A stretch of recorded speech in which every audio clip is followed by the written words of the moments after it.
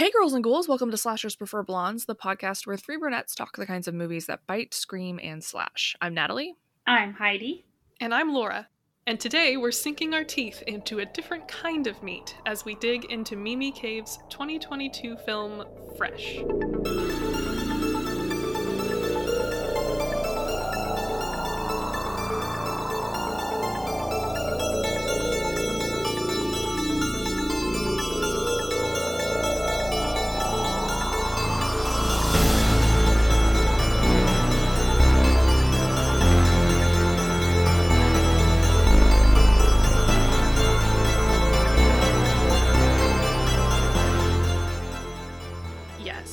This month we are doing a Laura pick. Laura, what made you want to choose this particular movie?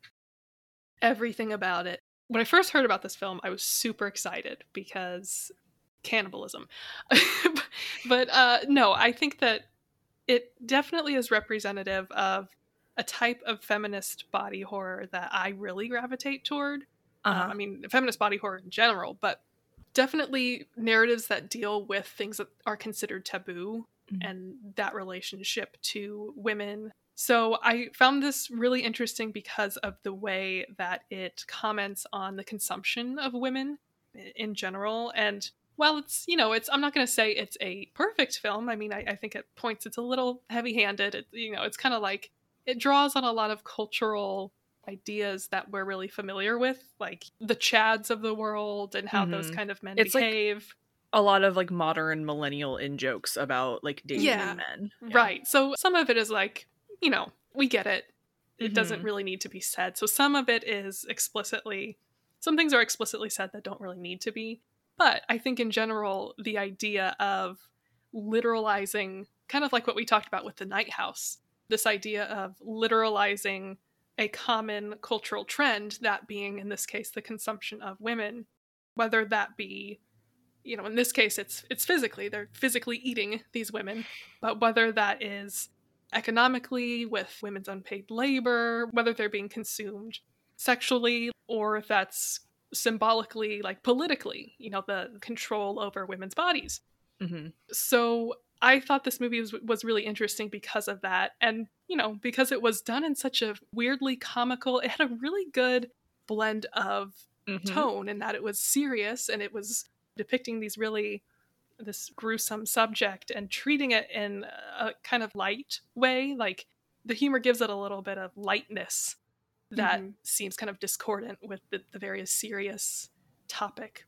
Yeah. No, I totally agree. Like, we actually talked about this before. Like, if you weren't picking this movie, I think I even said this to you. I was like, hey, if you're not going to pick this movie, I'm going to pick this movie.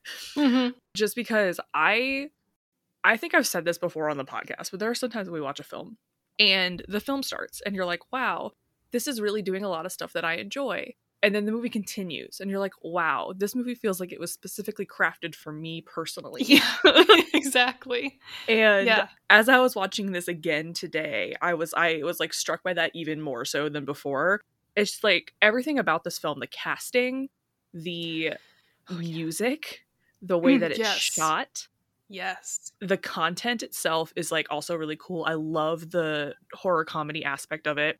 Like I wouldn't say that it's a perfect film, but it is very perfect for the kind of movie I like to see.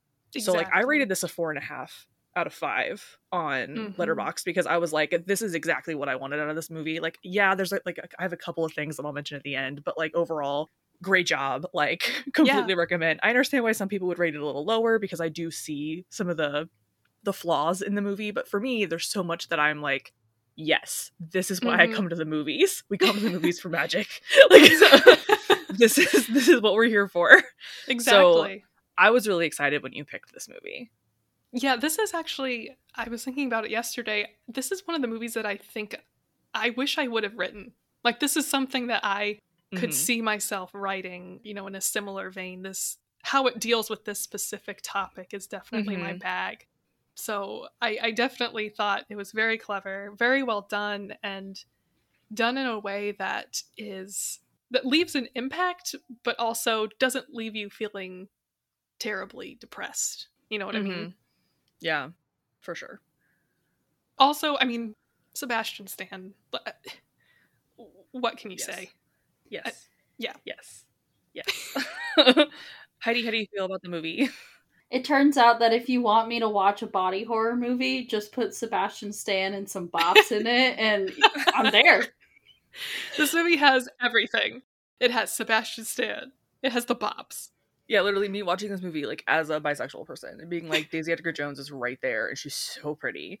And then Sebastian Stan is right there and he's so pretty. And I'm just like, this is a problem. Even the scenes where he is like committing terrible acts, I'm like, man, you are still so good. You're such a good actor and you are so great. And I'm just like, He's just charming. At the end though, he is really like menacing, even when he is mutilated and like running around. But that's the scene where he like crawls up onto Noah and like grabs her and he's like yelling at her. I was like, that's scary. Okay. Like yeah. It's funny how, you know, you're supposed to hate him, but the way he plays the character and the way it's written, I think, you know, you kind of understand where he's coming from a little bit. I mean, he's a sociopath, but there's also this sense of loneliness that you get from him. And when he finally feels like he's found a kindred spirit in Noah, you kind of start to see, at least I did, his perspective a little bit, and not condoning his actions by any means, but it's almost like he doesn't play it as a purely evil character. He plays it with some emotional aspect to it that almost you can see the way he's feeling him, the way she's making him feel that he hasn't felt before. Yeah. And I mean, that's one of the things that makes this kind of compelling. Like, you get like a really compelling villain narrative here. Because like even when he is doing quote unquote nice things, you can still kind of see that undercurrent that the film is like is making like a commentary on the way men treat women and the way what men think women want to be versus like what women want to be on their own, and like what a man wants in a woman versus what a woman actually is. Like, you see a lot of that even in their interactions. One really good instance of that I noticed rewatching it today was in the beginning. You have that scene with Noah and the guy from Jane the Virgin. I forget the actor's name. He's the main love interest in Jane the Virgin. Brett Deer. Yeah. His name is Chad in the film, which is also very funny.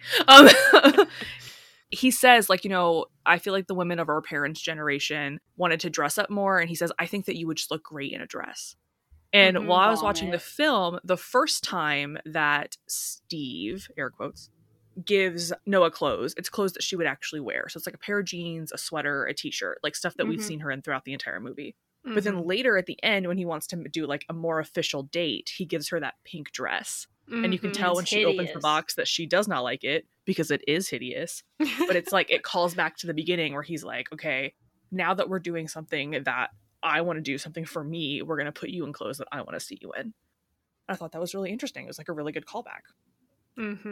Yeah, and he also has moments throughout the film where you can definitely see how he is disconnected from what Noah is feeling and how she's behaving, because it's like he legitimately sees nothing wrong with what he's doing. I mean, that's the sociopathic part of him, right? But he's treating her like she is an animal, and he even has this line, I'll mention it again when we get to it, but he says, don't be so dramatic, or stop being so dramatic. So to him, this is just something that he does as a job, and he doesn't understand why it's such a big deal to her. So it's just kind of like, you know, he's viewing her as something to be chopped up and consumed, and like, oh, just accept this is your fate, like this is the hand you've been dealt. I don't see why you can't just accept it. Well, he says like specifically about how it's like, I don't think he says exactly that he thinks that the women should be grateful, but he says that there's something like beautiful about them like giving themselves up, and I was like, this is gross. Yeah, that's during his monologue. Yeah.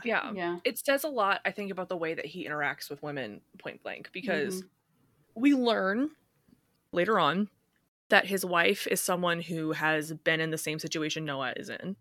And you also kind of like get the feeling like immediately, like he says like, hey, I really like you. I think that you're special. Penny's like, no one else has slept with him. Like, I would take it as a compliment later on. You can tell that the way the film is making it very clear that Steve thinks that there is something special about Noah, and Steve genuinely likes Noah. And it's like, okay, if you genuinely like her, why did you kidnap her? Is that the only way that you know how to really relate to women? Can you not have a relationship with a woman that isn't sort of based in some way around you maintaining power over her and like literally eating her? I think that speaks volumes to the way that he views women in general and like has relationships with women. Yeah, and I definitely want to comment more on that later, but I'll bring it up. I'll preview it right now because as the movie was going on, I wrote down, why does Steve just casually visit her in her cell? Like, he just comes in, like, at the end of the day, he's like, oh, it's been a long day. Like, he's coming in for like, companionship while she's sitting there chained to the floor. So that was definitely, that speaks to, I think, what you were saying. And, you know, at the very end, when she's like, where's all my stuff? And he says, I guess that's with me. At first, I didn't know how to interpret that, but then I was like, oh, is he, like, keeping her as, like, he's planning to eat her a little bit at a time? I don't know, but we'll get to that more later. The film also kind of posits the narrative as being, like, Steve is cheating on his wife with Noah. Yes. Like, that's how... I will mention this later on, because there's a couple of things that I wish were different about this movie, and this is one of the things. Like, I kind of wish that they'd like lean into that a little bit harder, because I think that would have been really a much more interesting arc for Anne. Is that his wife's name? Yes, Anne? That's correct. Instead of what we end up getting at the end of the film. But I just found that really fascinating, that it's like, okay, he's quote unquote cheating with this woman that he's quite literally like cutting up and selling. Yeah. It's just fascinating to me. Yeah. So yeah, I mean, really, for all those reasons, I thought this film was a breath of fresh air, might I say. So yeah, I think that maybe we should just get into it. Start dissecting it, if you will. Man, I'm terrible. I gotta stop. I love it. Did you want to do your Wikipedia rundown? Oh yeah. Oh my god, yes. Okay. Well, I don't really have a lot to say because this did just come out this year and everything, but so Fresh came out this year, 2022. This is our most recent film we've ever covered, which is exciting. It is directed by Mimi Cave. This is her directorial debut. And the screenplay was written by Lauren Kahn. So we got a female writer-director duo, which I think is fantastic. Yes. This movie stars Daisy Edgar Jones, who is most well known for Normal People, I think. That TV series based on the book by Sally Rooney. And Sebastian Stan, who is probably most well known for being the Winter Soldier in the Marvel franchise. But he's also in a lot of other stuff. He's in Pam and Tommy. He was in Once Upon a Time. He was in Gossip Girl. I, Tonya. He was in I, Tonya. He was in I, Tonya. Literally, there is like a plethora of Sebastian Stan content out there. If you guys aren't watching it, I highly suggest that you go watch it. I was listening to a podcast earlier about this movie, and in it they were like, yeah, Sebastian Stan hasn't really been on my radar outside of Marvel. And I was like, that is a mistake. Like, it really is. Check yourself. He was in The Covenant. Yes, literally, The Covenant is the first thing I ever saw him in. That movie is terrible, but he is still cute in it. He is in that Shirley Jackson novel. Yes, he's really good in that too. I didn't even like that movie, and he's really good in that. Yeah, he was the best part. Oh, what is it called? We have always lived in this castle, or we've always lived in the castle. Yeah. Oh yeah, I didn't like that. Yeah, I wanted it to be different, but it's fine. He was really good in it. Yes. So was Alexandra Daddario. She was really good in that too. Yeah, so like genuinely check out some of his stuff. I, Tonya is one of my favorite movies. But anyway, so it was released early this year in March on Hulu, and it also premiered at Sundance in January. It's actually gotten pretty good reviews. On Rotten Tomatoes, I think it holds like an 81.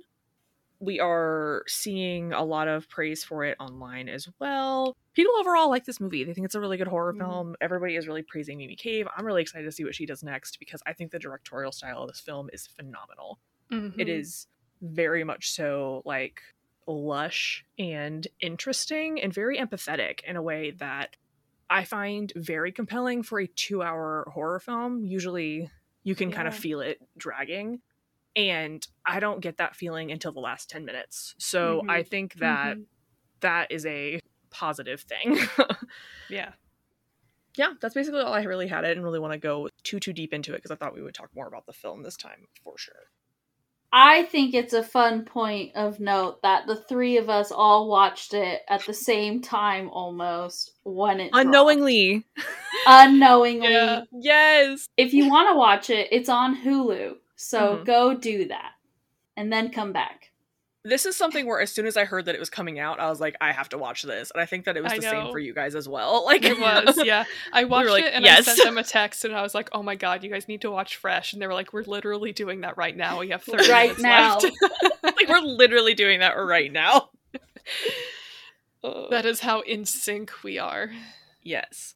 I am super excited. I honestly, I'm gonna call this really early. I think 2022 is gonna be a really good year for horror films. I think that we are really entering some very interesting female helmed director territory. Because like this Watcher, I'm really excited for Don't Worry, Darling. Mm-hmm. Oh yeah. I'm so excited for that movie. I think we're gonna have some pretty big winners coming out of this year. And I am just so excited to see what comes out next. I think that is largely due to the fact that we're just getting different people behind the camera, you know? I mean, just getting different perspectives, different stories that weren't always as easy to tell. Mm-hmm. So that, I mean, just that excites me, that there's the prospect of seeing diverse filmmakers tell stories that, you know, we had no idea would ever be told. So that's really encouraging. One of the things that I think is really good about this film and about Watcher as well is that I think that both of them are very, like, if you look at the basis of it, they're very straightforward narratives. Like, Watcher is just a stalker story. And this is very woman dates man, man is a psychopath, which we've seen. But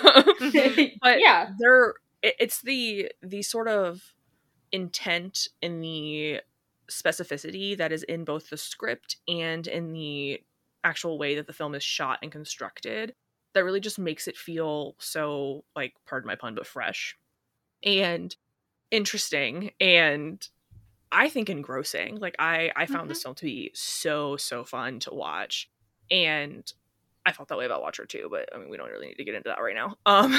So yeah, I just, so good. Very excited. I'm excited to talk about it. Let's jump in. Noah, played by, what is it, Daisy Edgar Jones? Mm-hmm. Is a young woman who finds herself on yet another bad first date with someone that she met on a dating app. He sucks, telling her that it's cash only shortly before their date, which is rude, and then criticizes her baggy sweater for not being feminine enough, and then even though she pays for it, he takes all of the leftovers. He takes some off the tip, though. Like, yeah, he doesn't have, you don't have to tip as much because I'm taking the rest of your food, he says. I just, like, I can't with him. I love casting Brett Deer in this role, too. I have only ever seen him in Jane the Virgin, I think. But he's, like, such a nice guy in Jane the Virgin. So I think it's, like, really is. It's really fun to see him in, like, a fucking, like, fuckboy dude bro light. I really enjoyed it. When I saw that, I was like, that's funny. The one thing I do want to say is that I think, at first I thought, you know, why this film is opening with her talking to her friend, which was like, it doesn't seem like a very catchy way to open the film. You'd think, I don't know, I guess I thought that maybe it'd open with something a little more seemingly memorable. But then as I was thinking about it, I was like, oh, you know, this makes sense thematically. And as we talk more about what happens in the movie, you'll understand why. But like the conversation with Molly happening at the very beginning, it makes a lot of sense because it establishes from the beginning that they're on, you know, that they're best friends. They talk to each other frequently. They're like clued into what's going on in each other's lives, which is essential for the rest of the movie. So I was like, actually, it makes a lot of sense that they're beginning by setting up this relationship between her and her best friend. Mm-hmm. And it also feels really, like, realistic too. Like, I don't know how many times before I go somewhere, especially somewhere I don't want to go, where I'm either on the phone with or texting one of my really good friends. Like, that friendship between Molly and Noah reminds me a lot of the one between, I can't remember his character's name. It reminds me of Daniel from Get Out and the airport security guard. Oh, yeah. Yeah, Daniel they have Kaluuya? a very similar role. Yeah, like, it reminds me a lot of that, and, like, that how that relationship is, like, so integral to the rest of the film. Yeah. It reminded me of The Night House with, of course, now I'm forgetting the main characters' names, but... Oh, and her best friend, yeah. Yeah, and her best friend, Claire. It was Claire and, I want to say Becky, but that might not be it. I don't know. Yeah, but I also liked the way that they opened. It is much more of a low-key opening than you would expect for a horror film. But I like it because what I like about this movie is that it is basically a rom-com for most of it. Like for like 90, like not 90, like 75% of this movie is just a rom-com, and then there's some horror shit thrown in. Like Yeah. like even the way that it ends, like the ending of the movie feels Mhm. very rom-com to me. Like Just in a little twisted way. yeah, like in a fucked up kind of way. But like when like them like making the jokes and everything at the end of the movie, I was like, yeah, this Mhm. feels like it would just be like a funny like romantic comedy. Like it Mhm. doesn't work out, but like she's still with her friend, like that kind of vibe. Yeah. It doesn't work out. It doesn't work out. But I like that it really, really leans into that romantic comedy aspect in the beginning. And I love also that when you rewatch this film, a lot of the stuff that does seem like true cut and dry romantic comedy like aspects are Mhm. actually much more like Sinister. foreshadowing or sinister Yeah. than you Yeah. originally thought that they were, which I loved. Yeah, that was a good like, yeah, second viewing. Yeah. Well, I'm For sure we'll sure. get to that when we start talking Yeah, about them getting for together, sure. but like loved it. Yeah. Before she says goodnight to her horrible date, she tries to be like, I'm just not that into you. And he is like, well, I was just trying to be polite. You're not even my type. I roll. If that was the case, then why are you getting so close to her? I know. Well, yeah, he was going in for like a kiss or something and then was rejected and immediately got upset and put the blame on her, I know, it was so trying weird. to save his fragile ego. Like, I think that this scene just, like, worked for me, though. Like, as we Yeah. were saying, you know, it's not the kind of opening that you would think that this film would have. But I was, like, immediately, like, I'm here for this. Like, Mm-hmm. I feel this. I understand this pain. Yep. So I was here. Immediately endeared to the main character and sympathetic to the main character. Yeah, exactly.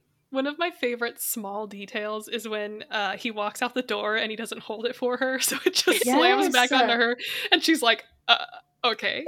Okay. Yeah. And Nick was like, did he just let that slam in her face? And I was like, sure did. Like, I hold the door for strangers I know. when they're like 20 feet away. My God.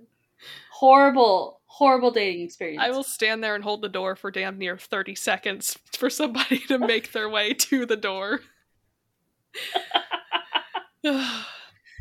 Oh. And though her dating life seems to be going pretty poorly, Noah's best friend Molly tries to cheer her up and reassure her that she doesn't need anyone and she deserves way better than the guy from the restaurant. Or the one that later that night sends her all disgusting, unsolicited dick pics. The realities of modern dating, y'all. After realizing she has no food in the fridge, she goes to the supermarket where she meets Steve, Sebastian Stan, who flirts with her over a bag of cotton candy grapes, and then he gets her number. Which, cotton candy grapes, a real thing, y'all. Yep. I've never good. had them, but they're No, they're real. good. They're good. They're good. I Do they had really no taste like idea. cotton candy? Yeah, they're really sweet. It's weird. When he's That like, is weird. when he's like, I told my sister, I think, and my niece that they taste like cotton candy, and they're like, fuck you, no way. And she's like, your niece said fuck you. He's like, what, 4-year-olds, man, or something like that? Yeah. Yeah. He's incredibly charming in this scene. That's what I was going to say. That Yeah. is, he knew the assignment. Let's put it that way. Seriously. One thing I wanted to mention just before this, as she's walking home from the bad date, Mhm. there's this really quick scene where she sees someone walking behind her and it's late at night Yeah. and she's like getting her keys ready in her hand to Mm-hmm. attack him because she assumes it's Yeah. someone who wants to attack her. And then he walks by and it's just a man holding a baby and he's just like, oh, hey, what's up? So like that was a really interesting scene where she's like primed for danger, assuming that she's going to have to defend herself, and then realizing, like, I think she says something like, I'm such an idiot. Yeah. She's kind of chiding Yeah. herself for being afraid of something and assuming the worst. So I think Mhm. that's important to note just as we go forward. This idea of appearance being different from reality and not knowing how to judge someone, and almost, maybe this is just me, like having that initial fear response, and then when it turns out there's nothing to be afraid of, somehow feeling ashamed or guilty because of that. Yeah. Where it's actually like, no, like actually being primed to be afraid says something about the culture that we live in. No, I think that's actually an excellent point to bring up. I don't want to bring up Watcher again, but also like this is a go really ahead. big part of Watcher. But it's a staple of movies like this, which I am going to just now kind of term women in danger movies, Mhm. where like you aren't very sure if the woman is going to enter a dangerous situation, but like she might be, and like we are primed to be like, girl, what are you doing, because we know that Yeah. we're in a horror movie. But like in real life you don't know that you're in a horror movie. Yeah. So like I think it's very, very normal and understandable that like I think every woman relates to this, where like you're in a situation where you Mm-hmm. automatically assume the worst because you've been told to assume the worst. And then when it's not the worst, you're like, God, I'm such a fucking idiot. Like, obviously, no one is just going to come in here and murder me or kidnap me or Mhm. whatever. But it definitely is significant. Like you said, like it does really speak to like where we are at as a society. And I think it's really interesting that like this kind of movie has existed forever, and it will probably continue to exist forever, because this isn't something that's just going to, you know, vanish quickly Yeah. overnight. And I think that this is one of those moments that really sort of cements the difference between a female director helming something like this and a male director Mhm. helming something like this. Yeah. I think a good example of that would be Men, that also came out Yep. this year. I enjoyed that movie. I thought it was completely fine. It had a couple of really, really good suspenseful scenes that really tackled this issue directly head on, Mm-hmm. but not with the same nuance that we're getting here. Absolutely. Because I was going to bring that up too. in Men, it's like, yeah, that was a really fucked up situation. But like it becomes even more than that very quickly. Whereas in this, it's much more insidious. And it's like Mhm. she has to consistently check her like little is this safe box over and Yeah. over again. And that's Yeah. much more realistic and I find much more relatable. Mhm. Yeah, and Absolutely.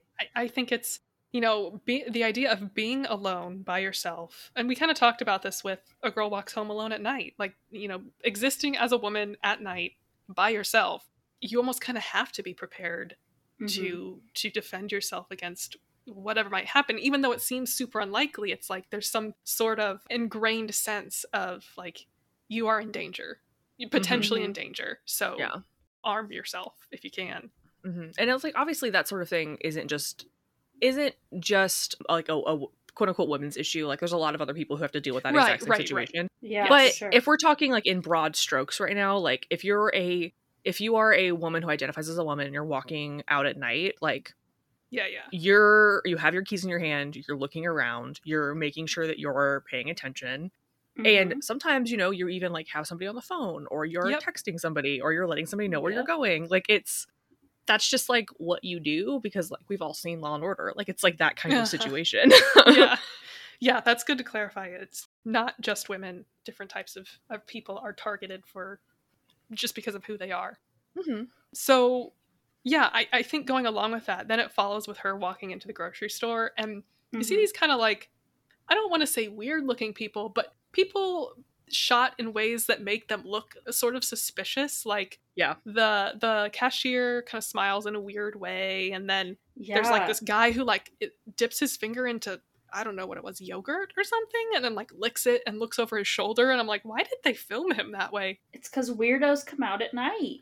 Exactly, but you don't know if they're a potential threat or if they're just people minding their own business and just happen to be out at the grocery store Yeah. at night. So it's kind of like goes back to that almost treating everyone with suspicion before you know them. And then you get to see, Mhm. and then you're introduced to Steve, and he seems normal compared to everyone else, but in fact, Yeah. he is the one who we should be suspicious of. So Mhm. it's like you let your guard down, or she you know, is wanting to give this guy a chance. So Yeah. And I How also do you do not, like that. though? Oh, girl, exactly. I do like also know I like that the film kind of acknowledges that like, hey, this isn't the norm anymore. And like when she's talking to Yeah. Molly in that later scene, she's like, I mean, he was cute and he was funny, and like I know that it's weird, but like I would be okay with seeing him again. Like Mhm. she's like, I understand that like meeting somebody organically like this isn't really normal nowadays, and Yeah. I know that I do need to be careful because I don't know him, like that sort of thing. yeah. Mhm. And I thought that was nice. I thought that was understandable and refreshing. I do also like how she's standing under a sign that says fresh meats Yeah. when she's in the Good. grocery store. That was just a signal. Also, she looked so cute when she was in the grocery store. I was like, Yeah. these two. I would stand them if they weren't crazy. If like he wasn't crazy and they were like a normal couple. I know. Steve and Noah hit it off on their first date and then Whoop, go whoop. on to have several more, including where they get takeout at Noah's house and they have a small, awkward, but incredibly precious dance party. And then he asks if she wants to go away with him for the weekend. Okay, I want to drop a couple of things in here real quick. First, I would like to talk about their first date. Mhm. Yes. I would like to talk about the conversations that they have during the first date. Yes. Because watching it for the first time, it was very like, oh, I like how we're getting this traditional first date fare. Mhm. I think it's really good. Watching this a second time, I was like, oh, he's pre-screening her. Oh, yeah. He is making sure she has no connections to family. Yes, like Yeah. genuinely, Ugh. like I wrote in my notes, I was like, in the beginning we get the clues. He's a doctor, a reconstructive surgeon, which I think is a very interesting and specific choice. I think he's actually a plastic surgeon, though. I think he is Yeah. too. I know, Yeah. but I think it's an interesting choice for the writer to make him that. Mhm. Fair. Because like they make jokes about boob jobs and butt lifts and all that stuff, but Mhm. like it makes almost too much sense even that this guy who is cutting up women and selling them for meat is working in an industry that is all about the deconstruction and reconstruction Yeah. of women. Do you think he's Fascinating. also selling parts from that job? I don't know.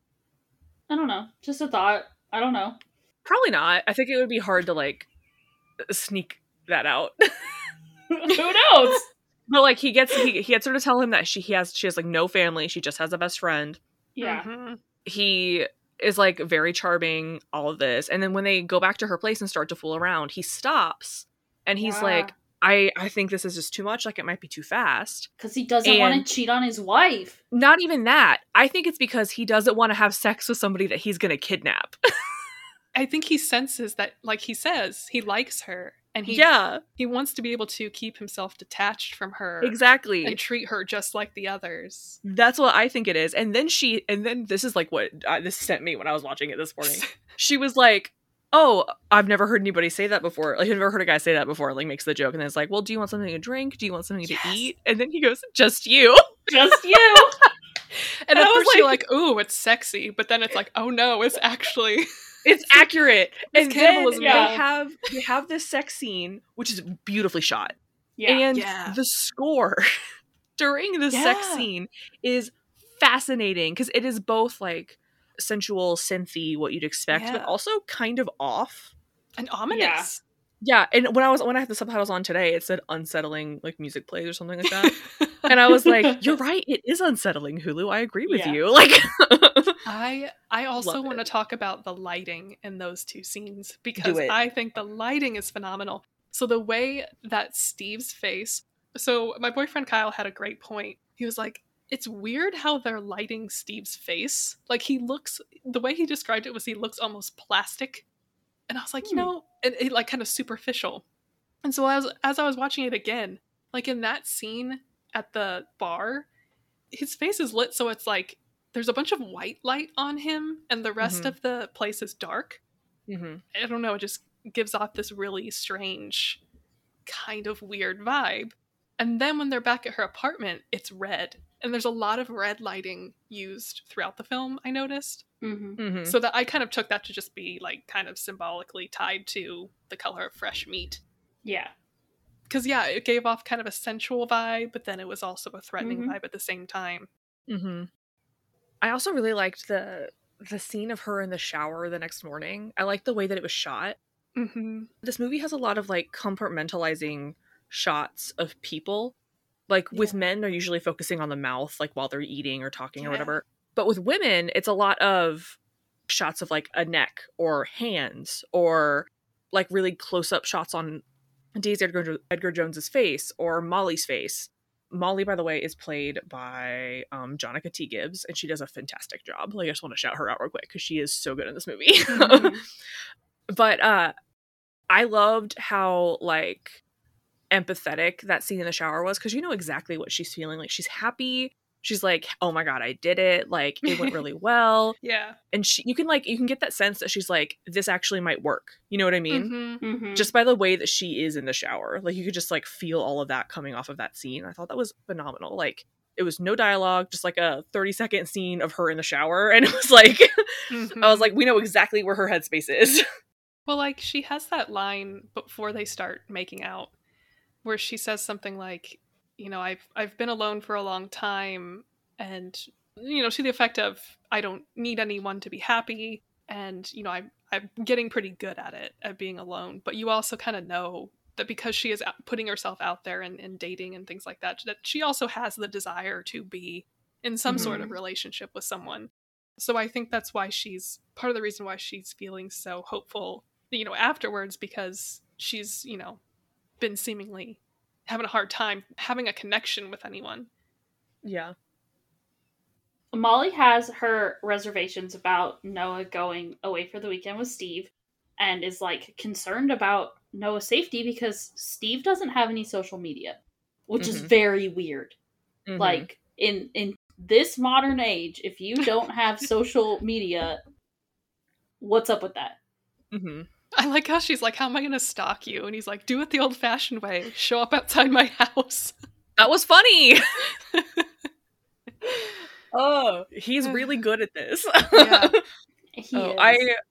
I think that it's really smart that they have Molly being like, are you sure? Yeah. For most of the movie. And then like being like, hey, you need to think, like, hey, like, be smart about it or whatever. And I like that, like, she's trying to be like, she is like, I'm gonna text you where we're going. Here's a picture of the guy. It's not a good picture, but here's a picture of him. Yeah. And also, Molly's concerned because it's a surprise trip and Steve hasn't told Noah where they're going. Red flags. Yeah, and also Molly definitely hasn't even met Steve yet. No. Too. Yeah, I wanted to bring up before this, when we're talking about their little dance scene. Yeah. When they're eating the food and he says, I don't eat animals. I'm a vegetarian. Goodness. I don't eat animals. Well, get actually, out of here. Humans are animals. But, you know. And then when he asks, he's like, so, you know, does anybody else know about me? And she's like, oh, just my best friend, Molly. Oh my god. Definitely still screening her. Yeah, and then he probes about Molly, and he's like, well, what did you tell her about me? Oh, goodness. Literally, it's so wild. It's so cool though. Like, I really think that this is one of those movies that actually really benefits from a rewatch. When I went to go watch it, I was like, God, this movie's 2 hours. Like, I don't know if I want to do this again. And I popped it on, and I was immediately back in it. Like, I was immediately like, we're here, we're ready to party. Like, literally almost immediately. And the fact that there are so many little things that you just like don't, even when you're primed to be looking for them, because like the first time we watched this, Heidi and I were both like, oh, of course he's a surgeon. And then like later we were like, oh, of course he doesn't eat meat, he doesn't eat animals, fuck this guy. But like now it's also like, damn, he really had a whole plan. Like he has it down to a science, essentially. Yeah. Literally. Yeah, and you definitely see the cogs working, and the whole time you're like, oh, how could she not see it? But the thing is, I was gonna say, I really like how Molly is kind of that like second opinion, because that's why she's concerned that she hasn't even met him, because I think there is something to meeting someone and getting just a general feel from them just upon seeing them in person. And I think that sometimes, you know, this obviously isn't always the case, but I think sometimes when you are in a relationship, especially a new one, you can be a little clouded by the feelings that you're having for that person and your kind of idealized version of them, and maybe not seeing those red flags, and either not seeing them or not wanting to consider them as red flags, wanting to kind of explain it away because you're just so excited about the new person and about being with them.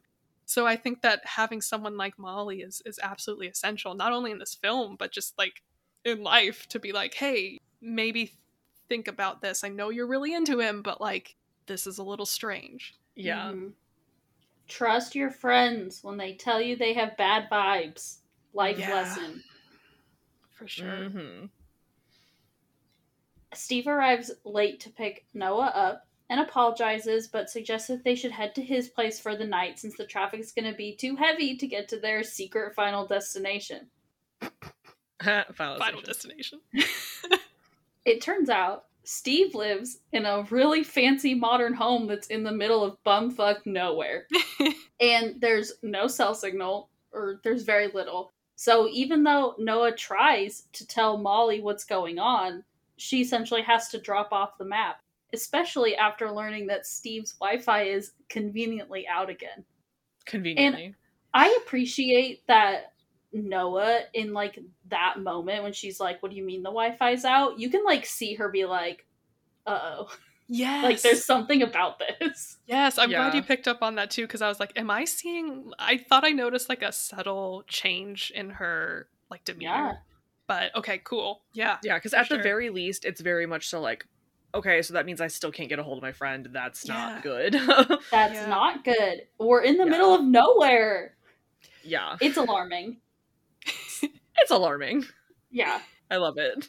Steve mixes Noah up, this old fashioned with cherries, which, like, cute callback to their first date.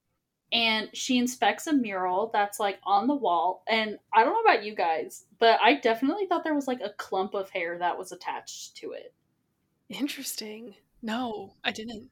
I thought that the reason why the mural was interesting was that it was all different, like flesh tones. And it was all, Yeah, like, so that chunky. Ooh.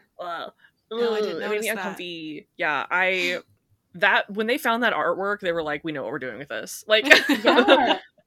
And of course, that painting, like, it comes back.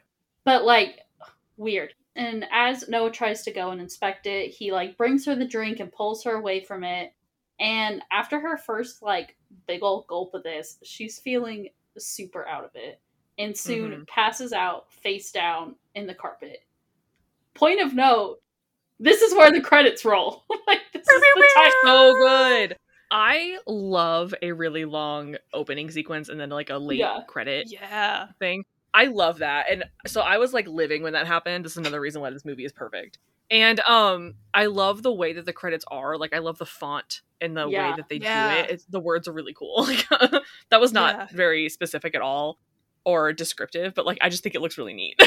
It is. And one thing that I didn't notice the first time around that I really appreciated, I mean, it's totally devious, but I picked up on it the second time around. I was like, oh, that's neat, is the way he gets her to drink the whole drink. Like, you could tell that he was trying to get her to drink it pretty quickly. And he was doing that by having her guess, like, what was... Like, there's a hint of something in there. Can you guess what it is? And she takes a sip. She's like, oh, is it... I don't know what she says. Like, peach. And he's like, nope, try again. And so she's taking more and more sips. And then finally she's like, oh, it's nectarine. And he's like, good job, you got it. And I was like, honestly, oh, shit. so smart. That's how he's getting her to fucking drug herself by... Well, not drug herself. He drugged her. But, you know, drink everything so that she's consumed the whole thing. Oh, so devious. Yeah. So devious, so wild. Yeah. Oh, Sebastian Stan. I was sitting there on the couch like, never drink something you don't know how it's been prepared. Like, I mean, You're right. But it's also like, what are you going to do? Not accept a drink from your boyfriend? Exactly. Like, well, like, I know. Like, it's in that the other side of it. It's like what we're talking about, though. Like, you have to be on edge all the time. And then if you're on edge all the time, people think you're crazy. Exactly. Ugh. Yeah. But if you're not on edge, then people think that you're being reckless. Yeah. Right? You can't win. You cannot win. You just can't win. Just walk around with your own, like, Capri Sun or something. I don't know what people do. Walk around with your own Capri Sun. Just get my Capri Sun in my fanny pack. Thank you, Laura, for that great advice. I'm staying hydrated. Kool-Aid jammer, if you will. Yeah. You know, your drink of choice. Yeah, that's why the listeners come here. They just need that fresh advice. Oh, yeah. That's why I'm here. You're welcome. We love it. We love to see it. Anyway. When Noah comes to, she's in this small room and she's handcuffed to the floor. She asks Steve, who's sitting in the far corner wearing a literal Bond villain turtleneck, what happened to her. And he confesses that he drugged her. Just like straight up. He's like, I drugged you. Well, I mean, at this point, what's he got to lose? Like, yeah. At first, she doesn't believe him, but Steve does explain that he's not going to kill her right away, but instead it's just gonna casually sell her meat and her hair and weird shit like that, and he promises to take care of her on the condition that she behaves. The fresher the meat, the better. The fresher the meat, the better. He's like, I'm not going to kill you yet, because the fresher the meat, the better. Wild. Honestly, just truly all wild. Yeah. Yeah, the reveal was really hard to watch, actually, and to watch multiple times as well, because I found it interesting how after the initial, like, oh my god, what's happening, she's like, are you gonna rape me? Yeah. And he's like, no, I'm not going to. But I thought that was interesting that that's the first thing she says and the first thing she asks. Yeah. Oh, it's hard to And watch.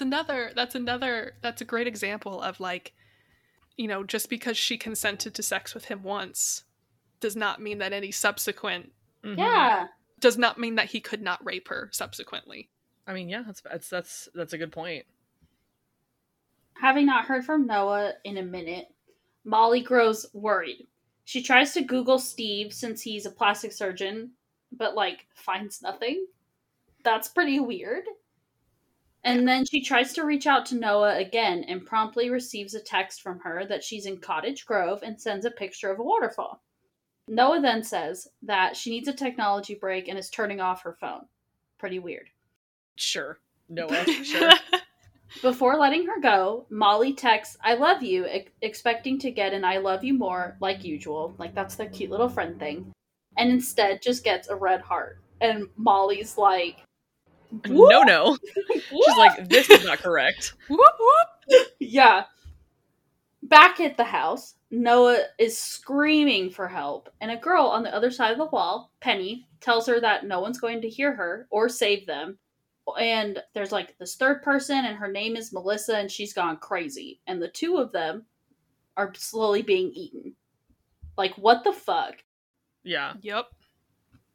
I do think it's very convenient. You would think that they would have set up the place so that the women cannot communicate with each other in their respective cells. But, whatever. It makes for a good story. Yeah. I guess they figured there's nothing they can do. Exactly. I think that's probably why he does it. And then also he, like, makes a point later, like, fear and anxiety is not good for the meat. It's bad so, for like, the meat. maybe if they could talk to each other and keep each other somewhat calm, it's not gonna spoil it, but, like, whatever. Yeah. I think that just means that I will never be eaten for my meat, because I have a lot of fear and a lot of anxiety. Spoiled meat over here. Steve upstairs, though, is having the time of his life. In the best I love this scene. Of the film. This I is love amazing. this scene. Steve is preparing his next shipment of, like, boxes, maybe a subscription service, we're not sure, to his wealthy clientele using meat from one of Melissa's legs, which he skillfully butchers while having a dance party. Once the meat is packed, he adds in a photo of who the meat was harvested from and, some, like, undergarments, because it isn't bad enough to just be a cannibal. You also have to be a fucking creep. Scream. Well said. You're correct. One, we have a dumbwaiter. So I think we've previously talked about the significance of dumbwaiters in movies and that they're just awesome. Yeah. And really handy for getting meat up from your torture basement all the way up to, your kitchen where you prepare it. Exactly. This scene is emblematic to me of the mix of the horror comedy elements of this film. Yeah. Because he's doing something so gross, so gruesome, so taboo, and just vile. But he's having the fucking time of his life doing it. Yeah. And he's just, like, being goofy. I love the close-ups on his face where he's making, like, these little, like, goofy facial expressions. And the pairing of that activity with the music and the dance party is just incredible. Excellent song. That's what, like, sold me on the film originally. Like, before, like, because I hadn't really heard much about it until I think Sebastian Stan posted his audition video on his Instagram. And I was like, so I'm watching this. Like, there's no way I'm not going to watch it. I literally could not think of something that would get me more interested in a movie. As somebody who loves Sebastian Stan, loves horror films, loves dancing, loves that specific kind of music. The music in this movie is literally so good. It's the exact kind of shit I listen to on the daily. Like, I cannot stress how perfectly attuned this scene is to what I need to see to get serotonin. Like, I was like, this is genuinely flawless. I love it. Yeah, and like I said, like pairing the song with the abhorrent like images and activity is like definitely showing his nonchalance, like how this is just kind of a job to him. He doesn't see anything wrong with it. He's just kind of like, this is how you get through the day at work. You put a nice song on and you just kind of jam and do what you need to do. So it gives it a tone of like, or it gives it a sense of mundanity that is very unsettling for the average person. Yeah. But it's also just a joy to watch. Yeah, it's awesome. I think that like everybody has their things that they really love, and like just shit like that is like the stuff that that's like my favorite. The thing that I love about the movie American Psycho is just the scene where he's talking about Whitney Houston, and then he hits the guy with the axe. Like, that is what I want. Incorporate more pop music into horror film, please. Like, like literally, that is why that movie is worth watching for me. Yeah. And we get several moments like that coming up. Yeah. I know. I love it. When Steve comes to just casually drop by Noah's room, she asks if she can take a shower, and he agrees after asking her for a smile and a promise that she'll be good. Ew. Disgusting. Mm-hmm. just really quickly, gross. Ew. She plays along at first, but when she notices like a blood smear on some of the brickwork, she tries to attack Steve, but is unsuccessful. He knocks her out, and then when she starts to come to, she's like laying on an operating table, and Steve is all dressed up in his surgical garb, and he's literally carving up her ass as a punishment for losing his trust.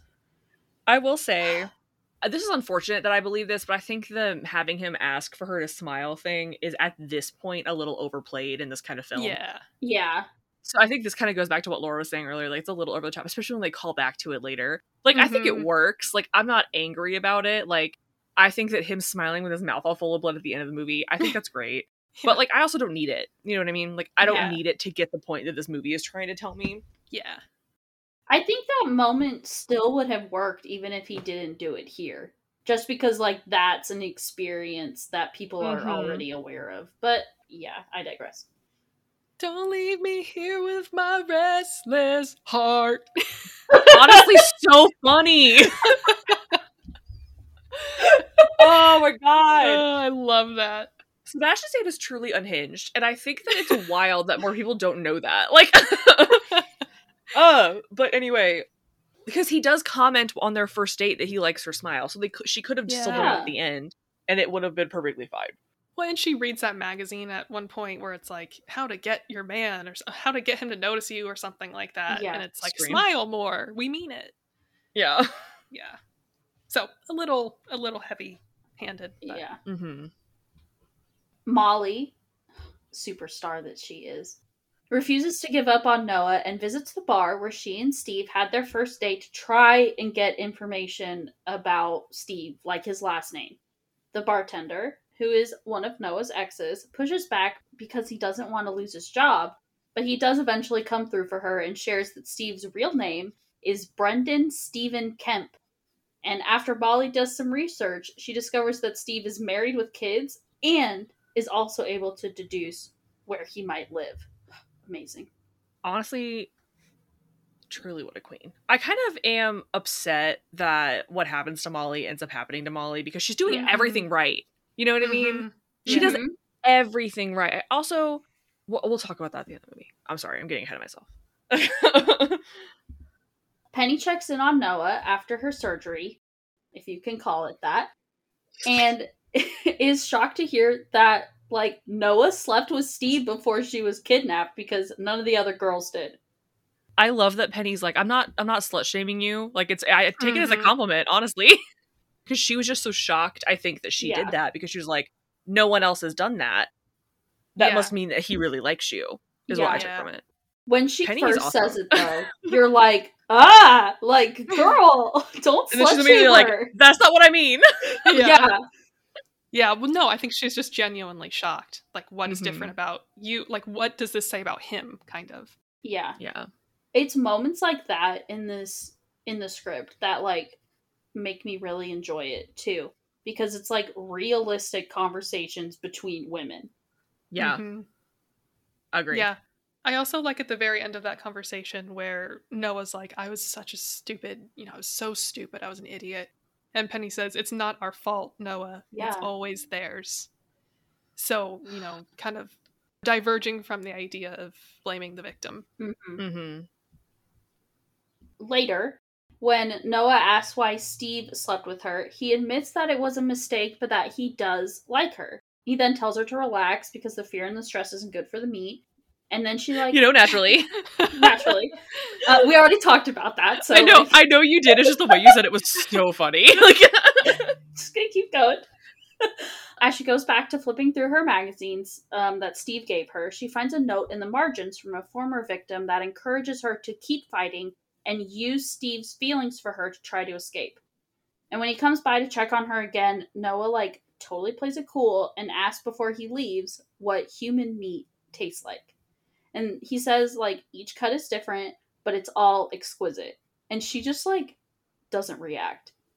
And it shakes him up so much. He's like, that's it.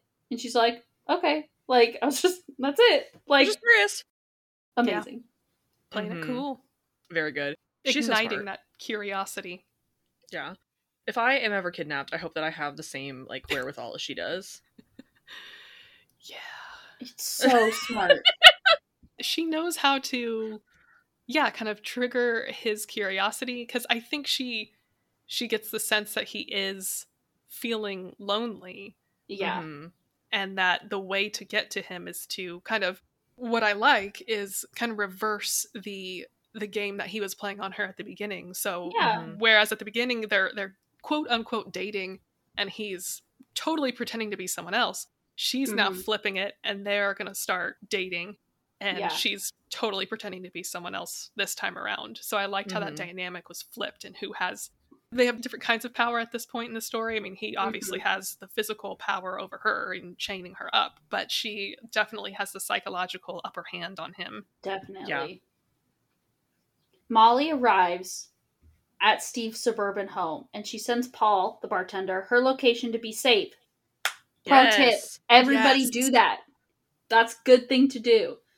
More advice from the Slashers Prefer Blondes podcast. Share your location. Do it. Okay, and so she like goes up and she rings the doorbell, and Steve's wife, Anne, tries to shoo Molly away, but agrees to hear her out after Molly's like, I think Steve and Noah were having an affair.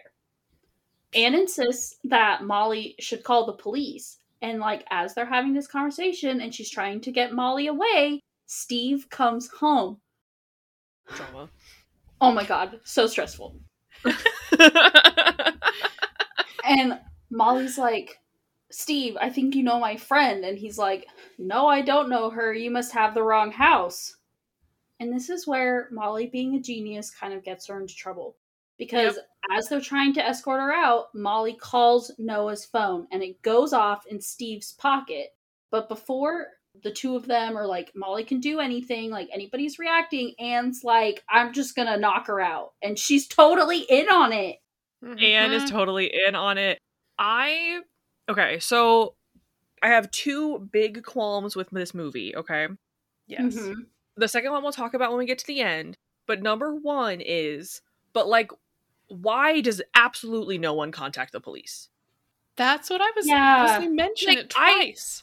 I can like understand that like Molly doesn't think that she's going to be believed. Yeah. But that doesn't mean you just don't do it. You know what I mean? Yeah. And then later when Paul goes up to the house and he gets those bad vibes, he also doesn't call the cops. We don't see that happening. Right. And it's like he might. I don't know. But like when I first watched this, I assumed that the end of the movie would be Paul calling the cops and he inadvertently helps them get out. But that is not what happens. Right. And I'm like, I think that scene of Paul going to the house is funny in like that kind of get out kind of way. Yeah. But it also seems kind of pointless because like why? Like what does he do? Like all of that comes to absolutely nothing.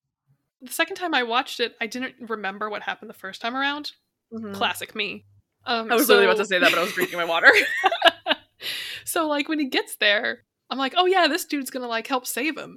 And then he's like, nope, this is how I get killed. And he just drives away. And, like, it's funny, but I'm like, why did we spend time focusing on that? Because he does nothing to help. He literally just drives away. He doesn't even call anyone. And I'm like, is that a commentary on how, like, he's also unhelpful? But I'm like, I don't know. Is it? I mean, because that doesn't really make sense either. It Because doesn't. he's helping the whole movie. If they don't have cell service, could he call? I don't know, but he could go somewhere and call. Yeah. Yeah. How hard would it be for him to drive a few blocks away and then cut to a scene of him on the phone with the police? Yeah. Yeah, so that is like a really tiny thing that did not really bother me the first time I watched it, but bothered me this time. Because I was like, she had multiple opportunities, and she had plenty of evidence. Like, if you went to the police and was like, hey, they sent me this photo, but it's obviously from the internet. Mm-hmm. And, like, I get that it's weird, but, like, hey, I just want to put a missing persons report out because I haven't seen my friend in over a week. Yeah. Yeah. And she said she was going to be gone for the weekend. Like, you can do that. Mm-hmm. And, like, Paul also makes a point where he's like, she's white, isn't she? Like, that is unfortunately to, like, Noah's benefit when she's going to be reported missing. Yeah. White woman in danger. We were calling them women in danger films. White women in danger. White women in danger. Anyway, sorry, I went kind of off on that, but like it was just really bothering me when I watched it this time. I was like, why are they not calling the cops? Like, I just don't get it. Like, yeah. It is worth noting that I didn't put it in the summary, but Anne is like missing a leg. So oh shit, you didn't put that in the summary? No, because like that scene like does nothing. I know, but like this one moment. Yeah. Well, I mean, I guess, yeah. To me, it's showing that, you know, his wife is aiding and abetting, you know, all of this going on, but she is also a victim herself. So this comes full circle at the end, but this is kind of the first idea that, like, she is kind of entrenched in this, and I think it's kind of like the Stockholm Syndrome mentality. Like, she is actually a victim, but she has now join the forces of evil, to put it you know, very dramatically. Yeah, I mean, she's entrenched in it for sure, but you can also tell that she is scared. That scene where he walks up to her and cups her face and kisses her and then like pulls at her face, there's so much tension. I was gonna ask, I didn't understand that part where she's looking in the mirror and she's like kind of pulling her face back. She wants to look younger. Oh, because she is aware that her husband is cheating on her. Oh, okay. And her husband's also a plastic surgeon. Yeah. I mean, that's at least what I took from it. Because I really, really wanted that jealousy plotline to be more intense. Like, I really wanted that. I think that would have been really interesting. I don't really know what they could have done, but they played with it, and I was like, what if that was the reason she really became antagonistic? Or I know that that's pitting women against each other, and I know that that is blasé, it's 2022, but like, hey, you know, sometimes shit like that is entertaining, and like, I would have enjoyed that. Or even like her going after the husband at the end because she finds out that like he's been getting together with Noah instead of returning her phone calls. Like, that also would have been really interesting to me. I just feel like they had something with Anne, and then they just kind of let it hang there, and it wasn't, the ending for me for her character wasn't very satisfying. Yeah. I think the whole boss bitch, I'm gonna take over the business thing is cool, but they also don't give us enough of that to really make that meaningful. So like, I was just like, whatever. Yeah, I guess I took, her character wasn't very fully developed, but I took her as, like, at the very end when Molly says, you know, people like you are the problem. I think specifically she was talking about, you know, women who... She said women like you are the problem. Women like you. I think she says bitches like you are the problem, but... Oh, maybe she does, yeah. Yeah, so I kind of took that to mean, like, women who aren't supportive of other women. Like, she was like, I asked you for help and you did nothing. And so I kind of took her to represent someone who, is not supportive of when they see other women being tortured and killed, you know, who actively helps with that instead of acting against it. Well, I mean, it's also completely possible that, like, if Anne weren't so terrified, she could probably shut down this whole operation. Yeah. But they kind of make it seem like she's comfortable in her current situation, comfortable with her wealth. Like, She Mhm. literally, she is like fully like, okay, well, I guess now I'm selling this guy's body. Like, Yeah. at the end of the movie. So, like, I think that she has gotten over the hurdle with the cannibalism stuff. I think that Yeah. she, Mhm. you know, obviously has dealt with some trauma and is definitely still scared of Steve. Yeah. But, you know, she's also not the best person, and that is also showing here. So Yeah. it's she's an interesting character. I just wish that we would get more with her. Mm-hmm.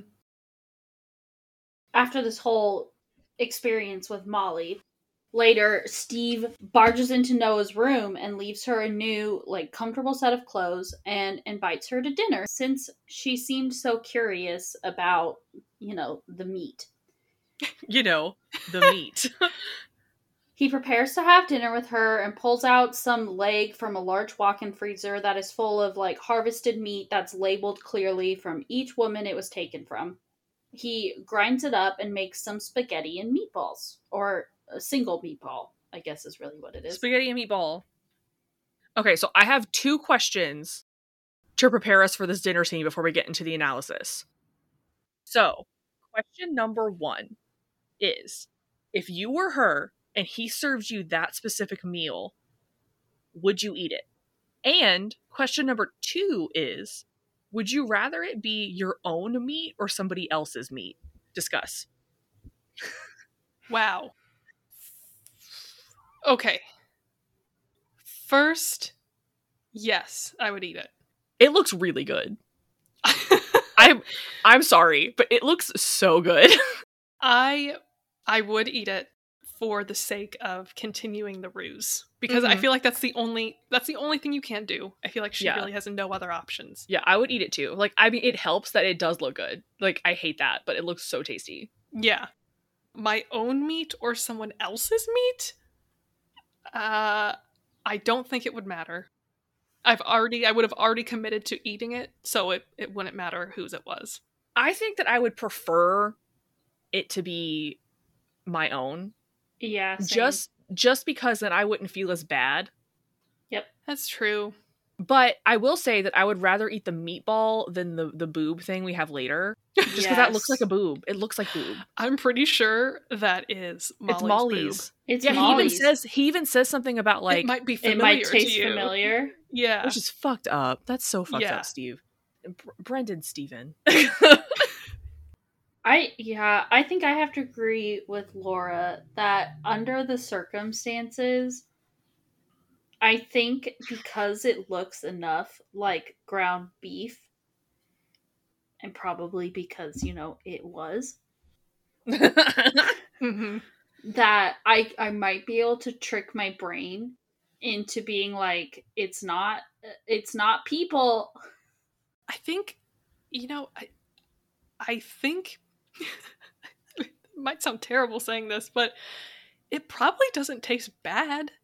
I mean, it's Who knows? meat that is cooked and seasoned. It looks really good. But I think the psychological barrier and the because it is so taboo is what would be the difficult part to get Oh, past. 100%. But I'm like, if someone's gonna serve me human meat, I want it to look like that. Like, Yeah, well, to look like food. yeah, I would rather that than like in Hannibal where he's serving him his own leg, Yeah. and Yeah. it very obviously looks like a leg. Yeah, the boob was too much. That would be harder to swallow. The boob is definitely a next level like barrier to entry. Like he's testing her with the boob. Yeah. Yeah. But it's kind of like that's what she needs to do to really sell it. The way that she, like, resolves her guilt about it, though, by, like, puking it up is exactly what I would do. Yeah. Yeah, I don't even know if I would be able to keep it down, Exactly. knowing that this is like a woman who went through what I went through. But like, Mhm. as I said, like I would eat it. Like, Yeah. Absolutely. I think that was a fun discussion. Thank you guys for entertaining me. Feel free to comment when we post on this episode. Would you eat the meat? And if you were to eat the meat, would you prefer it be your own meat or someone else's meat? We could do a poll. You know, poll. We'll put it out there and see what people think because Yeah, leave a review and tell us if you would eat the meat. yeah. Yeah. I also think it's worth noting that, like, she takes, like, a big old chunk of that meatball. She She's gotta does. sell And it. like It's like one of those things too where like she picks it up and I think that the piece ends up being bigger than she thought it was going to be, and she's like, okay, well, we're already here. If I shake it off, he'll notice. Like, the mouth noises during the scene Ugh. are incredible. I love hate how mouth sounds. I knew you would hate it, but I love how they're amplified to just really, really let it sink in that that's what they're eating. So wild. Also, shout out to dinner scenes in general. Dinner scenes, always a great opportunity for tension. Yeah. Love them so much. A dinner scene always provides. Yeah, that was all very good. And enjoying all of it. Okay, we can continue with the analysis and the summary now that we've gotten that out of the way. So that scene is also like, I think we talked about it earlier, where he explains that like he only eats women since that's where the market is at and they just taste better, and that her death and like the death of all these women is beautiful because it's about love and surrender. Vomit. Yeah, I actually do want to bring up one thing here. The whole sequence where the way it's shot is really cool, where he's like pushing the little cart around because he's like getting ready to make her dinner and he's choosing the body part. And it's like playing that pop song in the background, and you got like the freezer full of body parts, and it shows the meat going through the grinder. So it's very much like showing how these women's bodies are fragmented and then prepared for the meal. Yeah. And then when he talks about how she asks him like when he first ate human meat, and he was talking about how he was 19 and he felt so awful because he felt like he couldn't share it with someone. And I'm like, well, that's probably for a good reason. But he's like, and then he's like, then I discovered this community of people. It's a really very powerful thing. And I wrote down, he said, it's about giving yourself over to somebody, becoming one with somebody else forever. So there's like this twisted, grotesque. It's not forever. It's not forever. It's not forever. Like this grotesque display of power and desire and possessiveness kind of wrapped up into one, which is very off-putting. And that I'd like to bring in a passage from a book that I read because I think it like perfectly describes what's going on in this movie. So it's a very short passage, but it's from a book called Feminist Thought by Rosemarie Tong. And this is actually a book that both Natalie and I read when we were in college. So it reminded me of this passage. It's in the chapter on ecofeminism, and it's specifically talking about vegetarian feminism. So in this book, they talk about another book written by a vegetarian feminist named Carol Adams. She wrote a book called The Sexual Politics of Meat. And in this, she established a link between patriarchal culture's oppression of both women and animals. So there's these lines in particular made me think of this film. It says, animals, like women, are consumed as objects of pleasure in a cycle of objectification, animals equal food, fragmentation, animal carcasses are dismembered so as to be turned into food, and finally, consumption on our dinner plates. Likewise, women are objectified, in parentheses, female body equals sexual plaything, fragmented into fetishized parts such as breast, buttocks, and vaginas, and consumed via conquest, rape, pornography, etc. So in the margin, I wrote violence through consumption.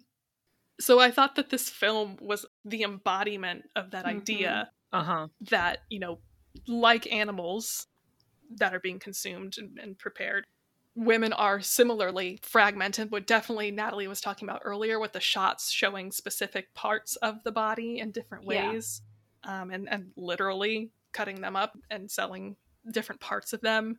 And then, like we said, the fetishization. Yes, that. So yeah, the objectification, the fragmentation, and the consumption of women's bodies, I think that's the thesis of this film. So I thought that was a really, I don't want to say fun, but a fun kind of connection there. No, I love it. That was like very appropriate for this film, and this like that was written a while ago. Yeah. So when I watched the movie for the first time, I was like, holy shit, this is just like The Sexual Politics of Meat. Now, I haven't read that whole book. I've just read, a summary of what the argument is. Yeah. But I immediately went back to this book and read that passage. I love that. No, I think that was really Yeah. insightful and really helpful. And especially because the parts of the body that we have seen eaten or like served are leg, which like everybody talks about ladies' nice legs, right? Mm-hmm. He carves up her butt and then later like serves her breasts. Like those are 3 like very sexualized Yeah. Oh my god. pieces of the body. I forgot Yeah. about something else I wanted to bring up. So the scene after Anne takes the shower and we see that Anne is without a leg, Mm-hmm. Mm-hmm. it immediately cuts to Steve running on his property. And we get this like pan up shot of his body where we're focusing on his legs, you know, that he has 2 of and his wife only has 1 of. And it's like one of those very like, it's his legs are like working and everything, so like very muscular, very like intense happening. Like it's almost like sexualized in a way. And then it does the same thing again when he gets into his house. We're still focusing in on his like calves. And I was like, that is so good. Like I just really loved that they automatically jumped to that parallel to show like once again a version of how he has power over her, because it's like, hey, look who still has both of his legs. And I also like that the camera is still dissecting him the way that he is dissecting women. I think it's fascinating. Mm-hmm. Yeah. And I also think it's neat how he mentions like this practice of buying and selling meat is for the 1% of the 1%. Yeah. You know, you get cuts to these rich, mostly white men.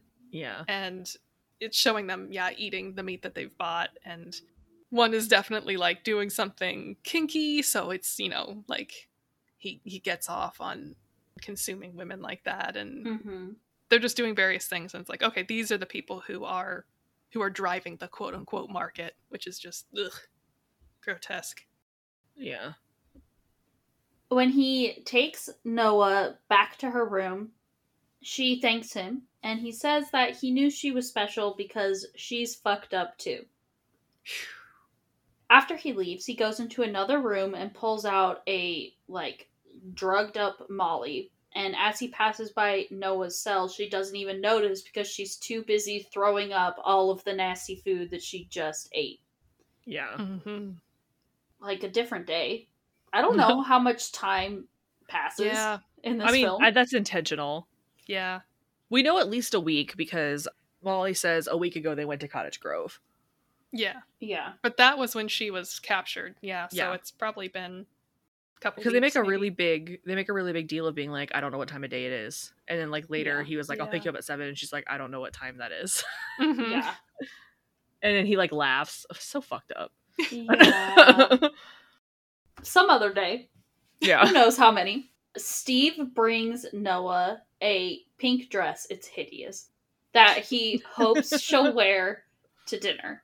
He changes into some like fancier clothes and like pointedly ignores texts and phone calls from his wife and takes his like wedding ring off and like puts it in this box. Mm-hmm. And he brings Noah to the dining room and he pours her some wine, and they start with some pate that was courtesy of Melissa before he shows her all of the trophies that he keeps of the women he's killed behind that painting. Remember when I said it would come back? Here it is.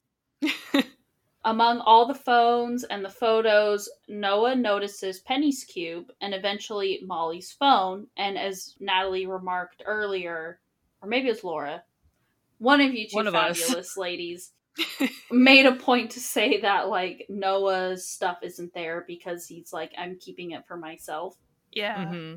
Yeah. I wasn't sure if that meant he was planning on eating her and that, you know, he wants to feel closer to her, like his other clients, and have her become a part of him, or if he was like actually considering keeping her alive and being with her like he did for Anne.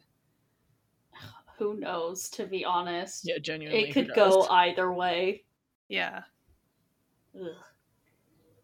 For the main course, Steve serves up some breast meat that we're all pretty confident is Molly's. And Noah starts to cry, feeling guilty for enjoying it. It's a lie. But he is utterly... It's a lie. He is utterly charmed by her act, though. And the two, like, dance again, and then she seduces him. Yeah. Yeah. Now, I have a question, actually. Yes. Do you think that she had planned to do this, like to do her plan tonight or that night? Or do you think she decided after she saw Molly's phone, like, we need to speed this process up, like, this needs to happen now because Molly is also in danger now? Ooh, that's a I good think question. the latter. Yeah. Because after she sees the phone, they have that close-up on her face back at the dinner table, and she's definitely, like, in shock. And I was wondering if she was thinking, like, okay, this needs to happen right now. Yeah. Mhm. No more time to waste. Yeah, that's how I took it. I mean, she was planning on doing all this anyway, but I think that she was like, "Yep, we're gonna have to get him where it hurts," which she does. Yeah, okay. Which cool. she does do. She does do that. Noah is like a literal queen. As she goes down on him, she bites off his balls. We literally love to see it. He totally deserved it. Let's just say that. I love the way this is shot. I love the fucking shot of just her teeth baring. Like, obviously it doesn't show anything happen, but you get the shot of her teeth going, ah. Like, obviously you can't see me because this is a podcast. But I can feel her going, ah, and then you see, I think you see his face and he's like screaming. And then it shows her again and she's got blood all over her mouth. Yeah, like, it's you know so exactly good. what happened. They really popped off. It was so good. It's so good. And then she rubs the toothpaste in his eyes. She's so smart, guys. I love her. Yeah. I love this scene. And I love how it's like, they're like, okay, in case you were wondering, we're back in it. Like, action is happening now. What do you think of the dance sequence that preceded this? I love it. When they do the slow down and they dance to a completely different song than the one that was playing, like, what do you think that means? First of all, loved it. Second of all, I think that it kind of, if you look at their like faces and their energy, Daisy Edgar Jones is almost deadpan. Mm-hmm. Like, she's not completely a deadpan, but she's almost deadpan. And then they're both moving together, like almost like, it reminds me of the dance scene in Ex Machina, honestly. Mm-hmm. I think all of it kind of serves as sort of like a hypnotic kind of sequence to kind of like lull him into a sense of security the way that he did to her. It like kind of mirrors that. Mm-hmm. And then I think it just kind of shows like that moment. The dancing kind of shows her kind of taking back the power in the moment. That's how I took it. I loved the sequence, love the music. I love that Spanish song that's playing. I think it's so cool. And I just think it all works really well. She even makes the dress look good. Mm-hmm. The dress is so mad. Like, mad. It just makes me angry. Yeah, it's not so a cute dress, hideous. but she makes it work. And she's also just like gorgeous, but I love that scene. Yeah, that makes sense. It's kind of like this is the build up to what I'm about to do. Yeah. While Steve is like writhing, Noah runs downstairs and frees Molly and Penny. The three ladies make it up the stairs. No, they don't. The three ladies.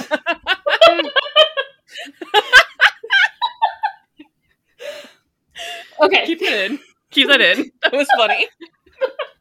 This is me telling the summary of the story. I'm just getting everything wrong. Dream. So, okay. They think about going up the stairs is what actually happened. And then they decide to put Penny into the dumbwaiter and set a trap for Steve. Mm-hmm. As soon as he opens it, all three women attack him and eventually knock him out and escape through the back door into the wilderness.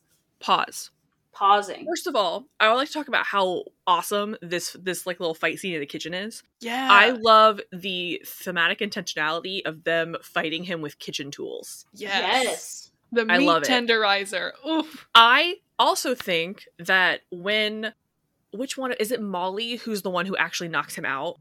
Yes.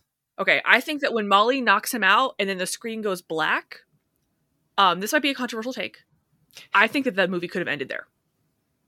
Interesting. And honestly, I kind of think that it should have ended there. Like, maybe maybe like a small like coda Mm-hmm. of them like in the way future, or like them with the police or something. Mhm. But like something really short, like the little married conversation that they have at the end where Yeah. when Molly was like, that's his wife, and then she was like, he's married. Mhm. Yeah. Hilarious moment. But I think like a little exchange like that could have been the end of the film as like a coda when they're both safe. But I think that the movie could have ended there. We don't need any of the shit at the end. I think I Yeah, agree with you, actually. The ending does drag. Like, I think it would be interesting if they had like, if they had it cut to black and then like Anne finds his body and is like, get him on ice, and then like the last shot is them like shipping out the boxes, but it's Steve. That also would have been good, I think. I just like really do not. I was like, ugh, the wood It stuff just drags. isn't bad, and like I like when they're like walking out with Polly, and Molly and Noah are like talking, and Noah's like, this is all my fault, I'm so sorry, and Noah's like, no, and Molly's like, no, it's okay, like I was just trying to help you, and this is what happened. And then Polly, I keep saying Polly, Penny is like, you guys are so cute. Yeah. I think that's really funny. I think that the smile thing is cool, effective, not necessary. I think that the part where she finds out that he's married is hilarious. Yeah. Genuinely great callback, because that's the first thing Molly says when she says she met him He's at the probably supermarket. married. So funny. Yeah. However, I don't find any of it necessary or suspenseful. So like, Yeah. I think that it would have been much more impactful if the three of them just beat the shit out of him and that was the end of the film. Mm-hmm. Yeah. Yeah, I think I'd agree. Thank you. that was my final issue with the movie. It's literally like, why does no one call the cops? I want them to do more with Anne, and I think that the end is too long. Yeah. The end is definitely too long. I mean, it's a 2-hour movie. They could have cut it. They could cut it by 10 minutes. You know what I mean? I do like when he comes out and they're like, this guy. Like, Yeah. this fucking guy. This fucking guy. That was hilarious too. Yeah. Women are so funny. So they're all like out in the woods and they're trying to escape, and Steve comes to and heads out the door after them, shooting this gun blindly into the trees, and he looks absolutely insane. Yeah. Anne, Steve's wife, shows up with like their driver. I don't know what exactly he is. And she finds a bloodied mess around the house, and she tries to find Steve and just follows the sounds of the gunshots. Penny, Molly, and Noah have managed to take Steve down, and Noah deals the killing blow by shooting him in the head. So good. Yeah. Agree. As they try to find some phone signal to like try to call for help, Noah realizes that she's left her phone and goes like back to get it. Meanwhile, Anne finds Steve's body and orders her driver to get the body on ice because waste not, want not, I guess. And Anne runs into Noah and tries to act like she was also a victim before she full on attacks her and tries to choke her. It's horrible! Yeah. Yeah. But Molly, MVP, hears Noah screaming and sees the two women wrestling, and like Noah manages to stab Anne in the neck with a set of car keys. I think that's what it was. Or was it the keys that Steve used to like lock him up and stuff? I don't know. I don't know. She stabs her with something. And Keys. They're keys. We just don't know what kind of keys. and Molly shows up with a shovel and bashes in Anne's head. The three women are finally free. As they're relaxing, one of the guys Noah had been talking to previously shoots her a "you up" text. It was Chad. Was from it the Chad? beginning. It's was Chad. It's Chad. from the beginning of the movie. Yeah. And then, like, in the mid credits, there's also a scene with like 5 of these clients, 6 clients. I don't know how many points there are in a star. It's very satanic, and that's how it ends. Yeah, I Yeah. like how it ends. You know, it starts with Molly and Noah and it ends with Molly and Noah, and Yes. kind of reaffirming the strength of the relationship. Yeah. I think Noah says, I fucking love you, Molly, or something like that. And Molly says, I love Mhm. you more. So it was just, you know, a good way to Yeah. come full circle It's with really that. good. Yeah, I agree. definitely appreciate that this film does like put so much time and effort into like making it also about like women's friendships and Yes. like the power of like women sticking together. Yes. I totally agree. Even, you know, Paul. I mean, yes, he did Bail. dip out. He did bail at the last moment. But, like, just the importance of check in on your friends. Like, you know, have your friends not, like, always know what your friends are doing, but, like, just look out for them if you can. And, you know, this is a case of Molly refusing to desert her friend, basically. Yeah. And knowing that something was wrong, getting that sense and acting on it, going with her gut, essentially. So, a cautionary tale of sorts. Indeed. Yeah. This movie's such a fun time. It's incredibly fun. It's so messed up, but it's incredibly fun at the same time. Yeah, it's like one of those movies where, like, you would not expect it to be as fun as it ends up being. Yeah. But it is really fun. I love this movie. I'm so glad that you picked it, Laura. I think that it was a really good one for us to talk about too.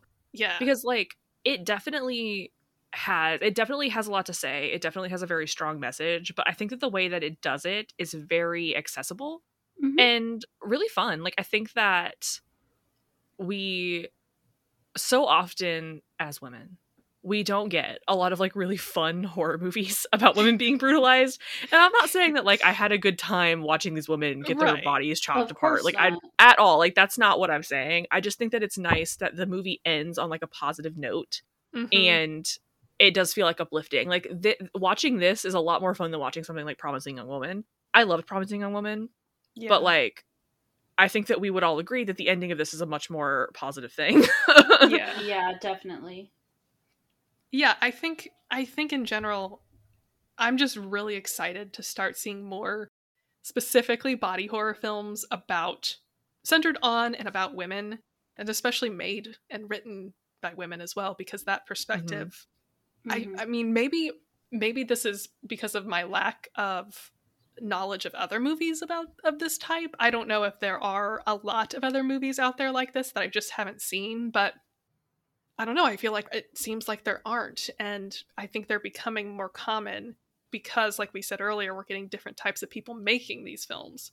So definitely, I'm just really excited to see where this subgenre goes in general, especially because I feel like I don't want to generalize too much when I make these statements, but with that in mind, like, I feel like women's bodies in particular are sites of a lot of trauma and a lot of control and manipulation. And I just think that having that reflected in film and getting the perspective by having the protagonist be a woman and, like, kind of relating to her struggle is a really powerful thing. And we've seen that in the past. I mean, you know, we have the final girl trope. We have a lot of horror films do have female protagonists that encourage us to identify with them. But I feel like when it's made and written by women, it feels different. And I'm not sure I can articulate how it feels different. It just does. It just does. And maybe, you know, maybe in future episodes I can articulate that a bit better. I mean, knowing us, this is not going to be the first movie, like, of this genre that we cover. Yeah.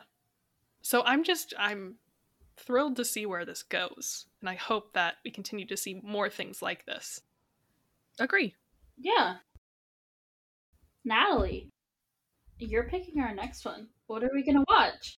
Okay, so I do this thing where I pick a serious one, then I pick a not serious one, and we flip back and forth. It's very casual, it's very fun, it's very dynamic. So, last time I picked my very serious pick, we picked The Night House. Loved it. Excellent choice. Next month, we're going to pick one of my favorite films of the 2000s. And I think it's going to be one that we have to talk about this movie. Like, it just doesn't make sense for us to not talk about this movie. So, that being said... Yeah, I think I know. We are going to talk about Jennifer's Body. Yes! Let's go! Listeners, I did not tell them this beforehand. So that was a very early reaction. Yeah, I'm very excited. I'm not going to talk about it right now. I think that it's obvious. I think just at first glance why I would like this kind of movie. Yeah. I've seen it a couple of times. I know Heidi's seen it at least once because I made her watch it once. I've only seen it once. And I think we're going to have a really fun discussion. I am very psyched. I am too. I would have picked this if you had not, so. Yeah, honestly, I should have decided to pick it sooner so we could have released it in June and done it for Pride Month, but it's okay. Yeah, so next time be on the lookout for Jennifer's Body. We are dropping some other fun goodies for you in the near future as well, so keep your eyes peeled for that. And yeah, give us a follow on social media. Our Instagram is currently at Slashers Prefer Blondes Podcast. We post updates and some fun stuff there. We're going to get more active on that soon. I'm working on it. And also make sure to rate and review us on the podcatcher of your choice.